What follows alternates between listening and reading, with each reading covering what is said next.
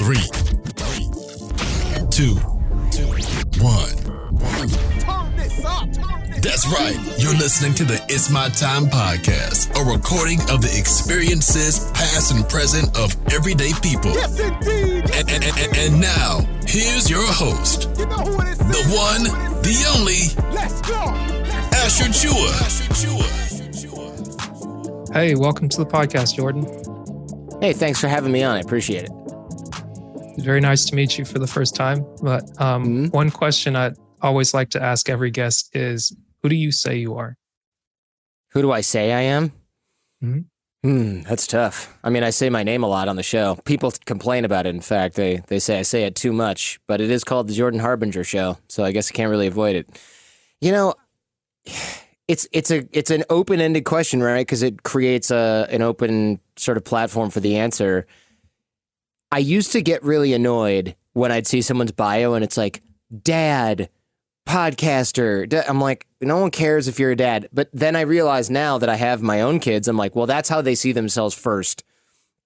So now I look at that. I still refuse to put that in my bio because it's cringe, because nobody cares about you being a dad most of the time. But I do look at myself now primarily as my kid's dad, and then also this podcaster with the show. And I it's a weird change because I really didn't expect that. I thought people that originally put things like that, like father, husband, I was like, get something that you care about in your life, man. You're the same thing as everyone else. Why are you listing that? It's like saying American. It's like, dude, we get it.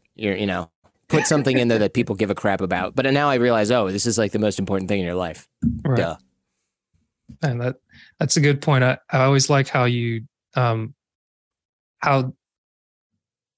share your perspective on things, because it's, on the one hand, it can seem shallow depending on how people present themselves. But on the other hand, it's like when you have an experience, it can always shift how you view things. And that's one of the things I appreciate about you and my friend Theo, because every now and then we've got chances to have these conversations and really work on growth, personal development, and things of that sort. And of course, the episode that I remember from you was on that personal development, or I guess in a sense, you'd say almost this hustle culture or hustle porn. So it's like, it's weird where you can toe that line, and then you kind of wonder, like, okay, where am I doing what it is that I really want to do, and that's beneficial, meaningful, versus where am I just kind of going with the flow and like, okay, like just lost in the sauce. Yeah, it's funny you should bring that up, because right now somebody was like, why don't you do TikTok? You can promote your show there. Why don't you do social media ads? Oh, in order to do ads and have them perform well, you need to do these selfie videos, and then those get repurposed and they put on Instagram and TikTok and Facebook. And I'm like, for something that was supposed to be, hey, you can just run these ads here and it probably just costs some money, it sure sounds like I'm going to be doing a lot of work.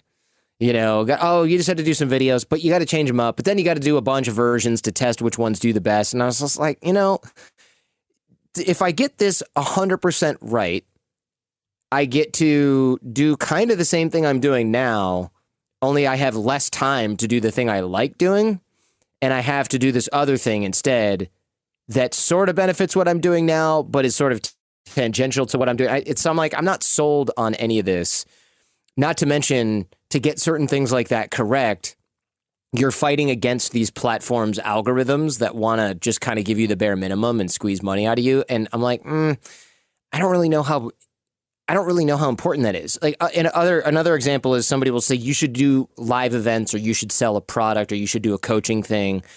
And it's like, well, okay, so now I'm dedicating 10, 20, 30% of my time to doing something I kind of don't want to do, to add this chunk of money to my income.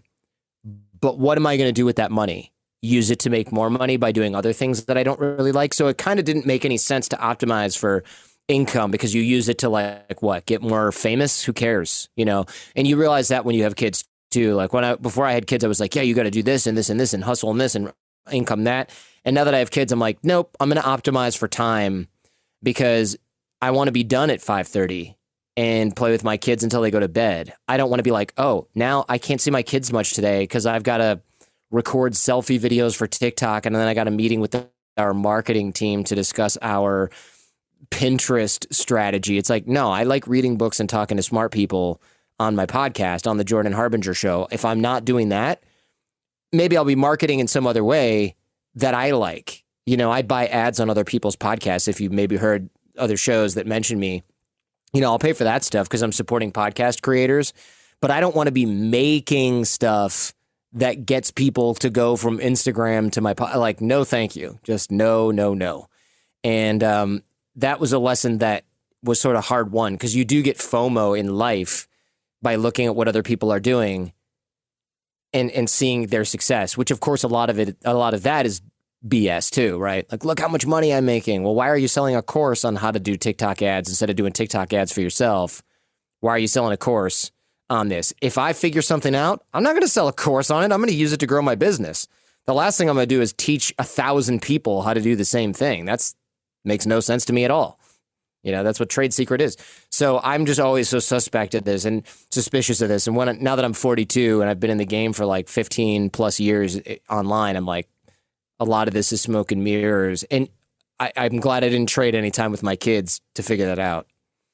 So does that mean, like, in a sense of when you're in the moment, you don't see it until you pass the moment, and then you're finally able to reflect back and say, okay, well, that was dumb. Like, yeah, probably.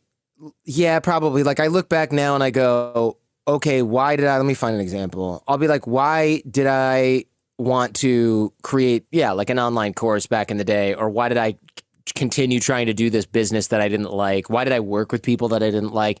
And usually it's because you feel like, well, it's a couple things, like sunk cost fallacy. I've been doing it for 10 years. I should keep doing it because, you know, I'll never get those 10 years back. Or the sort of like I don't know what bias this is, but like we're right around the corner sort of thing. Like, oh, what if I give up now? This is probably still sunk cost, but like if we give up now, you know, all this other stuff has gone to waste and we could be right at the cusp of something else. And then you realize, you know, nah, not necessarily. I've been saying that for a long time. You know, you start to track like, I've been saying that for a long time. Like, this is going to happen. This is going to pop off. And then you start to see patterns in the way that the people you operate with are working. Like in my case, I would see we'd be getting close to something. My business partner would sabotage it. And then I'd be like, what the hell? And then I think, well, that was a weird accident. He's just, you know, or like he's uneasy about this. But after like years of that, I realized, oh, this is a person who is subconsciously going to self-sabotage. But the problem is I work with him. So this self-sabotage is you're actually just sabotaging me now. Mm-hmm. And before I realized that, I was like, why does this person keep sabotaging me? And then I realized, oh, he's sabotaging me and he's sabotaging himself. And then I started to realize, I don't even know if this person's thinking about me. They might literally only be thinking about sabotaging themselves. And then it was like, why am I trying to save this drowning person who keeps punching me in the face? You know, it's like at some point I'm just going to let you go. And so when I split off from my previous business partners, it was really scary. But now looking at my business, I'm like, why didn't I leave earlier? Holy smokes, I should have left 4 years earlier. Now, everything worked out great.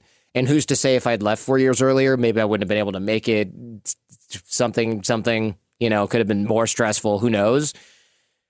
But yeah, usually you kind of pass that point. You miss the turn and then you go, oh, wait a minute. It's back there is when I should have left. Oh, well, and you turn around and go back. So yeah, you do spend a lot of time with wrong turns. Ideally, you minimize that by using experience to learn. Like a friend of mine the other day, I released an episode about why people can't pay attention, and with Johan Hari.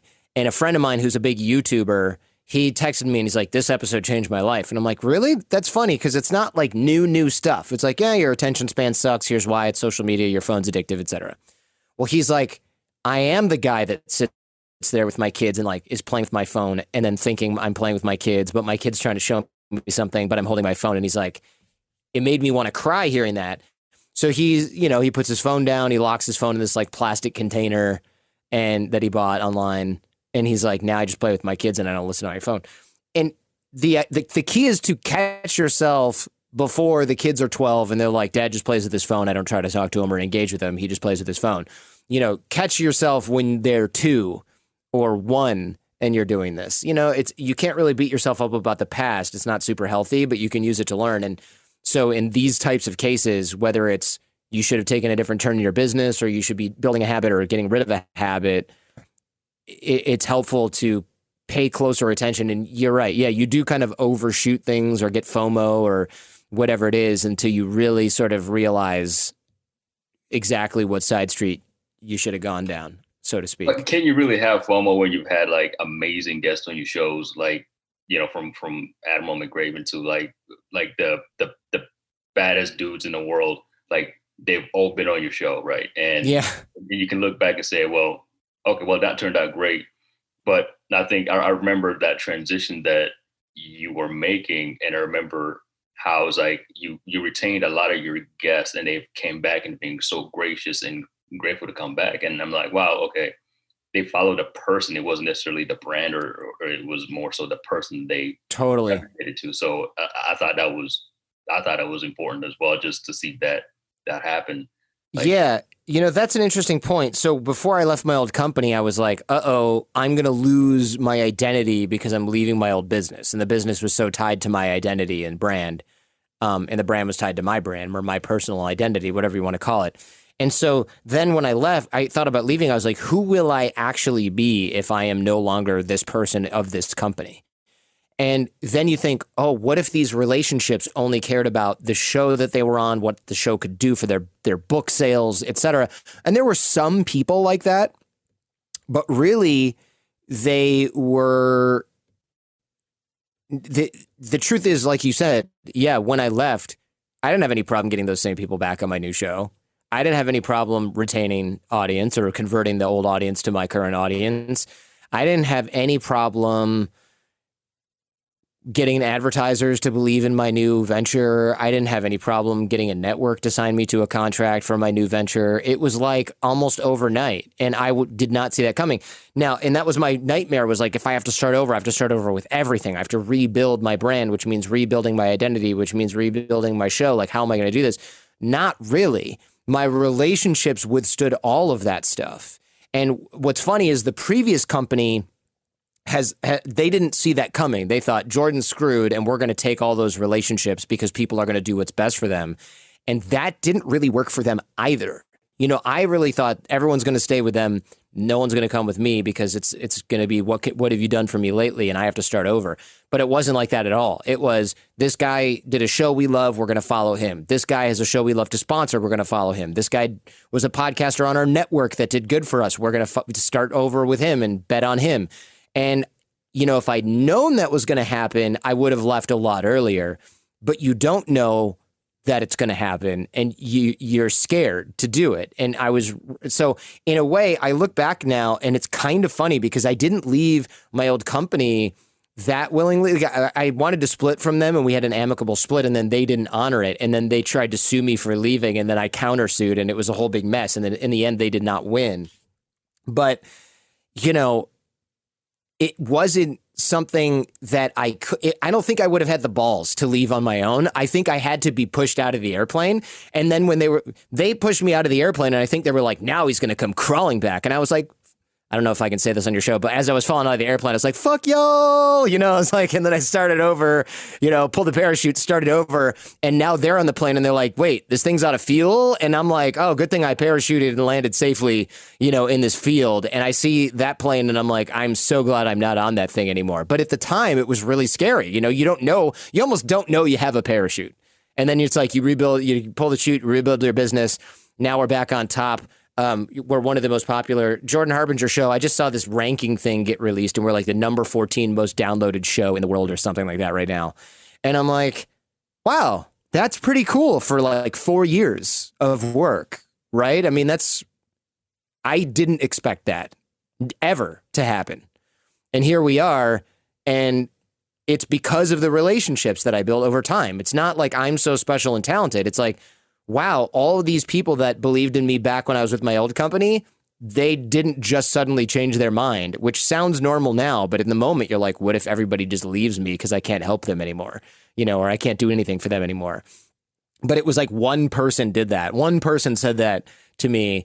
And so some influencer guy that's like not a real friend. But everybody else was like, I had people who had multi-million-dollar businesses be like, you lost your business and you're starting a new show? I'm going to send this to my entire email list tomorrow and promote it. I'm like, that's pretty damn cool, man, because that would probably have cost me like $25,000 or more to mail out to your list. I don't have that kind of money. At that time, I was like, that my income just got chopped to zero. So I was like, what am I going to do? And people really had my back. And that was like a lesson that I kind of had to learn by going through the fire. Wow. It's like that whole like that saying that they say, dig the well before you get thirsty type of thing. Mm-hmm. And I'm like, exactly. Like he literally lives it. And I think that's what's so unique about just having a network of, or people that you can always reach out to, is that they see your worth and they help you keep your worth along the way. And I think that's always incredible as well. It's true. Yeah. Dig the well before you're thirsty. The thing is, like, when I'm saying that at the time, I was like, well, I hope I'm never thirsty. But that's the thing. You think, I hope I'm never thirsty. But then when you get thirsty, you're like, thank God I dug this well by making these relationships before I needed them. The problem is people usually go, I'm never going to be thirsty. This is rock solid. I'm doing great where I'm at. I don't really need anything. I don't need to do this. And so I get emails like every month that go, okay, I know you say dig the well before you get thirsty. What do you tell someone that didn't do that and is out now and is super thirsty? I just got laid off. And I'm like, ooh, you got to start at the beginning of the thing. And they're like, no, but like, I didn't do that earlier. What's the shortcut to the thing now? And I'm like, you go back and you start the process you should have started 3 years ago when you first found out about this. And then, yeah, you probably have a long recovery, man, because you didn't build the runway and you're trying to get the plane off again. Like, you got to build the airport now. That's going to take you a minute. And they're like, so what, but like, what do you do in an emergency? And I'm like, you start over. Like, that's what you do, and there's no shortcut. And it's kind of a depressing email to send because it's like, there's no joy in me being like, I told you so, but because that person's in dire straits right then. But the truth is, if there was a freaking shortcut to dig the well before you get thirsty, that wouldn't be the slogan for the course that I give away, right? The slogan would be, don't bother digging the well before you get thirsty, because I have a quick trick that makes it so you don't need to. And I'd come up with a clever way to say that. No, there's no shortcut to this. Like, it's like an insurance policy, but that you can't buy with money. You got to earn it by building and maintaining relationships over time and building a brand and maintaining it over time and being trustworthy and coming through for people. Like, there's no way to just supplant that with a magical saying or intense short-term effort. It's not how it works. And hustle culture has literally ruined that to where it's like, yeah, hey, oh, look at my Lamborghini I just borrowed. Right. And the guy is probably like not even anywhere close. And it's like, okay, let me just take a picture with this real quick. But sure, I think that truly has ruined the ability to think for yourself and the ability to really create bonds and create true relationships and create true partnerships. So yeah, it's like, I hate hustle culture so bad, but yeah, I appreciate that. I mean, it's ruined a lot of young people, especially because they look at that stuff and young people are like, oh, what am I doing wrong with this 28-year-old guy has this thing that I don't think I could ever afford? And the truth is, it's just they're lying most of the time. There's some people that are scammers that make money short term. There's some people that I'm sure are doing well, but usually those are not. I've never met the guy in the Instagram ad who's actually doing well. The guy in the Instagram ad is a poser or a fraudster, or is short term doing something right. And then 2 years on, you never hear that person's name again. You never see them anywhere. They're gone. CoffeeZilla or somebody on YouTube makes a video about them and they evaporate instantly because their market is toast. And you just don't see that. When I meet successful people, they are pretty much never online bragging about how successful they are. That's not how they've made their money. It's not how they're going to continue to make their money, with very few exceptions. Very few. And people, after I say that when on a show, people always go, but what about this guy? And I'm like, no, that guy especially is full of crap. Like, well, how do you know? It's like, well, I've seen this guy's tax returns, or like I've heard from this person's friends that this is all smoke and mirrors, or I know this person's former executive assistant and he's got, $2 million in IRS debt that he's getting sued for. Like most of this stuff is not as it seems. I hate that, man. It's like, I just find that funny. Yeah. No, you're good. Yeah. It is funny, but it sucks because it makes people who are doing the right things and working hard feel like crap, like they are missing a piece. And I see that all the time, like 28-year-olds that have graduated from school and they're like, I got a great job, but I see people online that are like doing these vacations and they're doing this and they're doing that. And I'm like, that person is broke as shit. That guy has no money. This person is living off of their dad or their credit card or whatever, and they're someplace saying, I just travel around the world day trading, and look, I'm in Ibiza. It's like, no, you're not, dude. You're in Ibiza. You're not day trading. You don't have a software platform. This is bullshit. But their whole job is, and all their energy is directed towards making other people feel bad. And I hate it because I've seen it behind the scenes, and those guys are like, they're not relaxing all the time. They're hustling and lying and working on stupid stuff that just generates net negative stuff, like making people feel bad so they give them money. It's just like, I hate everything about it. Yeah, it's pretty telling. I think a lot of what you talk about just brings me back to thinking on principles and things that are like staples that have stood the test of time, being like, okay, the character that you have, the relationships that you build, that's what builds your reputation. That's eventually what you leave behind. That's how people remember you. And it's like a lot of the quick, short-term things that come with media, or just the thing that's like, this is getting your attention. A lot of those things are fleeting. And sometimes it takes someone like you, someone like a Jordan Peterson, like other people that are out there being like, other hey, Jordans. Yeah, other Jordans of all varieties. Right, yes. right. But it's like, I appreciate the messaging because it's like, it's not about selling someone something, but it's like, hey, here are the experiences that I've had, or here's what I've learned. And hopefully it helps you. Like, take it and use it if you want, but you have to be willing to do the work. Like, if you're looking for a shortcut, if you're looking for a simple method, I don't have it for you. But it's like just that, the honesty, the transparency behind that. I really appreciate that. And that's one of the main things I connected with.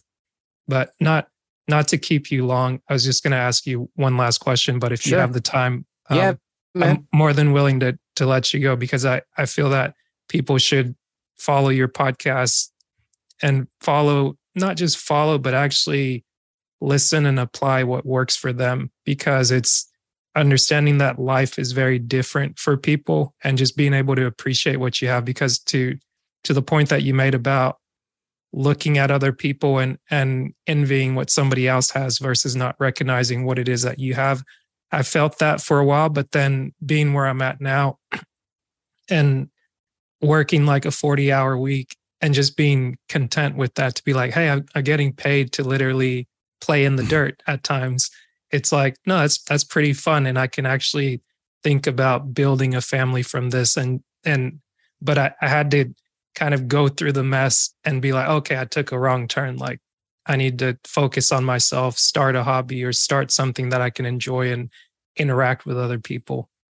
So I don't know what your story is, but if you play in the dirt, that's probably pretty good for you. But I like that you have this to balance it out, because maybe not everybody, maybe you get lonely in the dirt. I don't know. Well, I guess it does get pretty, it does get pretty lonely. Gotcha. I was going to say, I won't go long into it, but just to give you a short background, I graduated with in civil engineering. So it's like, I spent a lot of time working with construction, and now doing geotech, basically soils. You go out there and you explore the soil, do a little bit of digging, and you classify it to say, hey, this is what we've got. And part of the reason for starting this was the quality of people that I kept meeting doing like technical jobs, trades, farmers, and things like that. There are a lot of the people that make the world turn, and you wouldn't recognize that unless you took a minute to like acknowledge somebody. Like, of course, everybody's busy and we go here, we go there. Like, we've got things to do. Like everybody's kind of tunnel vision in their own thing. But like when you learn to appreciate someone like a janitor and you see that, oh, like this person isn't just a janitor. This is a dad. This is someone that's raising their kids to go to like an Ivy League school. They're like, hey, I couldn't do it. But like they brag on their kids like this kid's super smart. Like you would never see them online or on social media or anything like that. Maybe you see them get cleaned up for like one family picture, but like those guys seem to have the best kind of fun where they're just out there.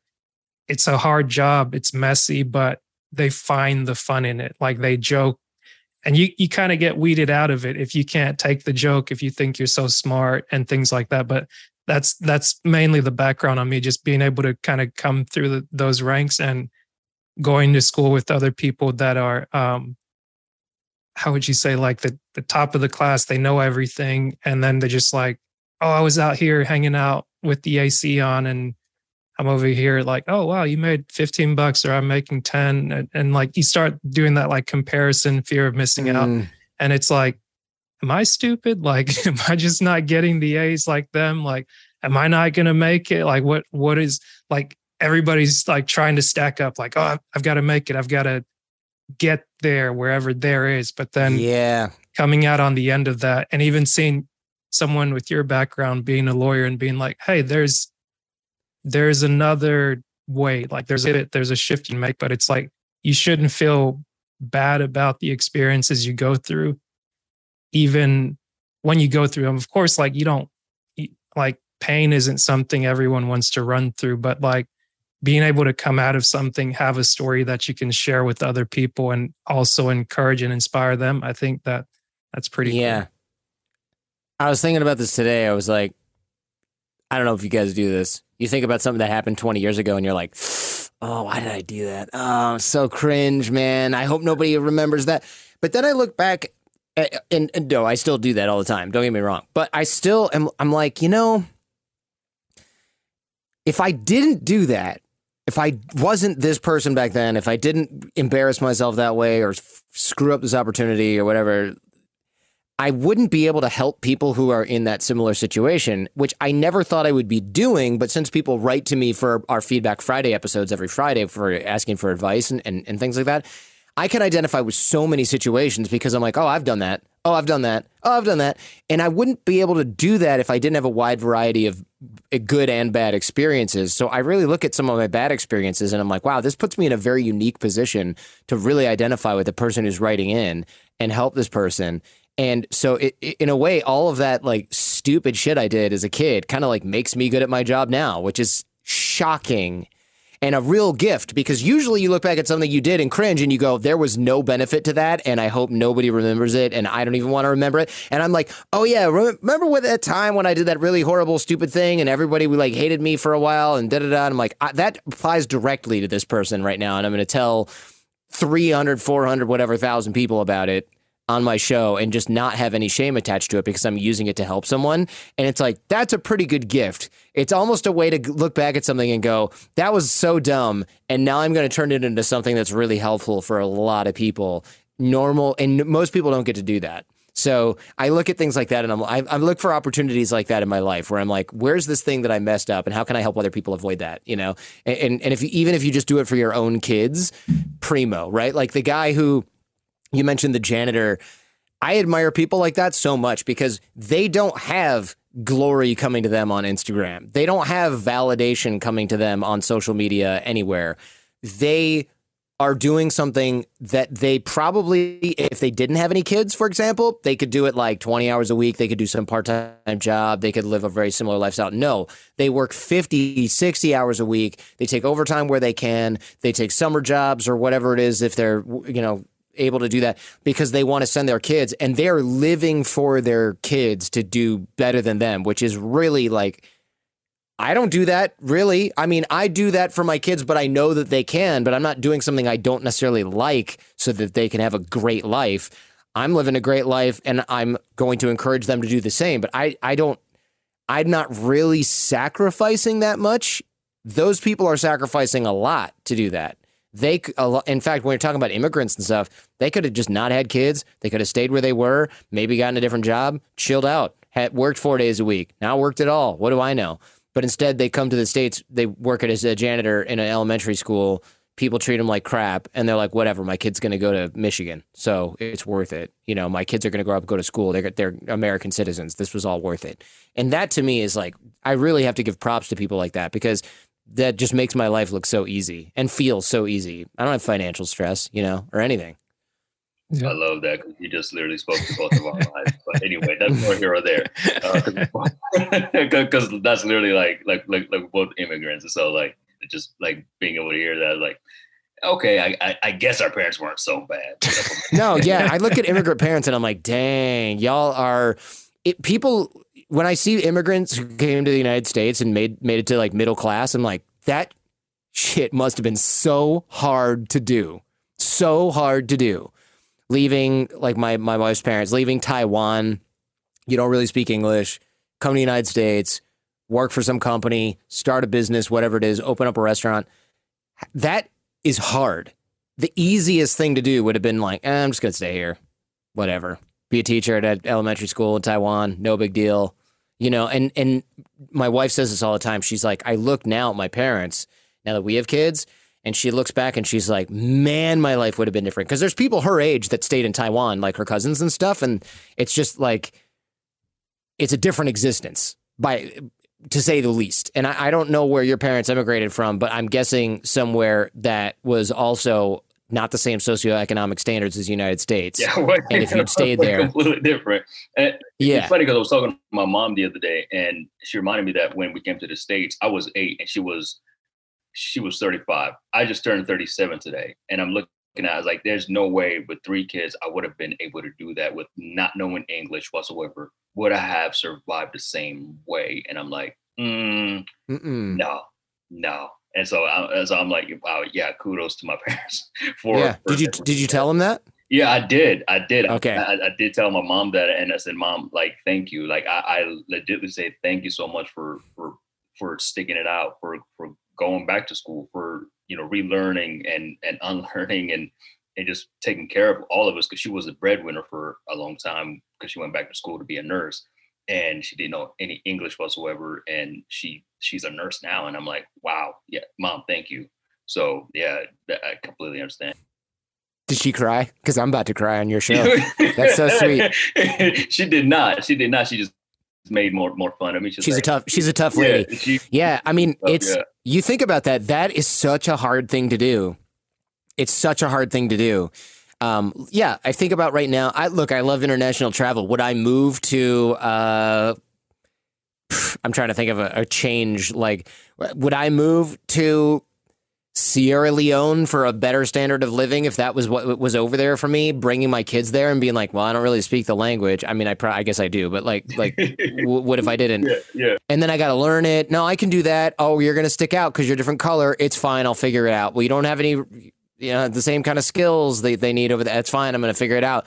Well, you have 3 kids, two kids. How are you gonna do that? I don't know, but living here is bad, so I got to move. Like that's gutsy. You know, you're stepping straight into the unknown with babies. Crazy, big time. And we're from Rwanda, Africa, and so like we came to war, you know, because of the whole genocide thing. And so she brought 3 kids to America because my dad was still here, and we're all like, okay, this is all new. And she's dealing with her own stuff, you know, with her own PTSD. She's dealing with the 3 kids who are traumatized, and she still makes it work. She still made it work. And I'm like, there is no way, absolutely no way at 35 for me, I would have been able to do that and still be sane. No. And still love people and still take care of people and still laugh. Like there's no. Is the current president of Rwanda, that's Paul Kagame, right? Correct. Or was that how you pronounce it? Yeah. Mm-hmm. Is he like, that guy was supposed to come on my show, but I'm like, is he a bad dude or a good dude? I don't know. I have to do my prep, but I'm like, that's a controversial. What side of the fence you're on? That's what I think. I'm like, this could be more controversial than I thought. I'm not sure. It's kind of like having here. putting on your show a little bit. It's kind of like having Vladimir putting on your show. There will be a lot of people who are like, because of the atrocities that has been committed. Yeah. And it's one of those things. It's kind of like, I might have to email you and get a little background before I go do this, because I was actually going to do it in Rwanda. I was just going to go there. Wow. But I'm like, I got to do some research and see if it's safe for dudes like me. Well, for you, it would be safe. For me, not so much. But interesting. It's definitely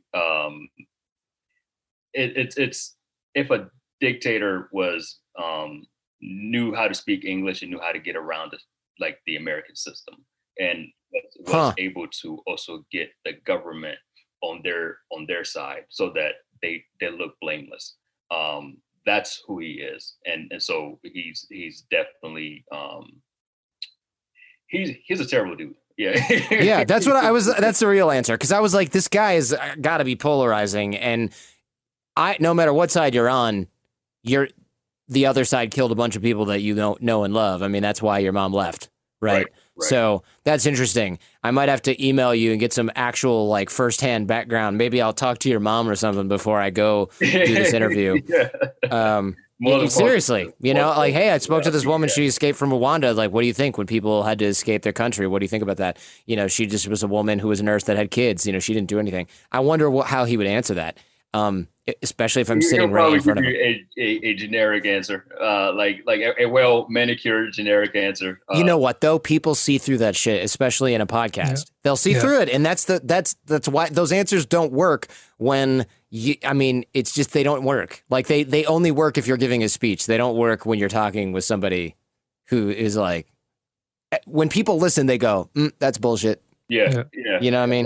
And that's the funny thing about your podcast, because the way that you ask questions, it does force you guests to think, but in a way that gives you the real answer without like all the fluff. Like I remember like all the mobsters that you've had on your show, like they give you the real answer of what their lives was like, and it's not like glorified, Godfather, thing, but it's like the real answers, and it's like, I would have never thought about that. So I have to go in a minute, but I will say to your point, Sammy the Bull, like I said, what would you say if your son wanted to join the mob? Which I thought was an obvious question that none of these other mafia interviewer guys have ever asked him. They're all like, "Oh, you killed 19 people. Oh, it's so amazing." I'm like, what would you say? And he said, "Don't go ahead and join and screw up your whole life. You're going to kill everyone you love. You're going to kill your best friends. You're going to kill people you think are your family. You're going to kill everything. You're going to ruin your whole life. But go ahead and join, you dumbass," or something like that. That was his answer to that. And I was like, he's talking to himself at age 18. That's what he's doing right now. And I'm just like, people like, "Oh man, you were in the mob in the 80s and the 70s. That's cool, bro." Meanwhile, this guy spent 30 years of his life in a Supermax. He doesn't think that's cool. Yeah. So, guys, it's been a pleasure talking with you. This is a fun one. And, I'll have to get some background on the Rwanda situation if I'm going to go there, maybe next year. But thank you so much for inviting me on your podcast. I appreciate it, guys. Appreciate having you, Jordan. See ya.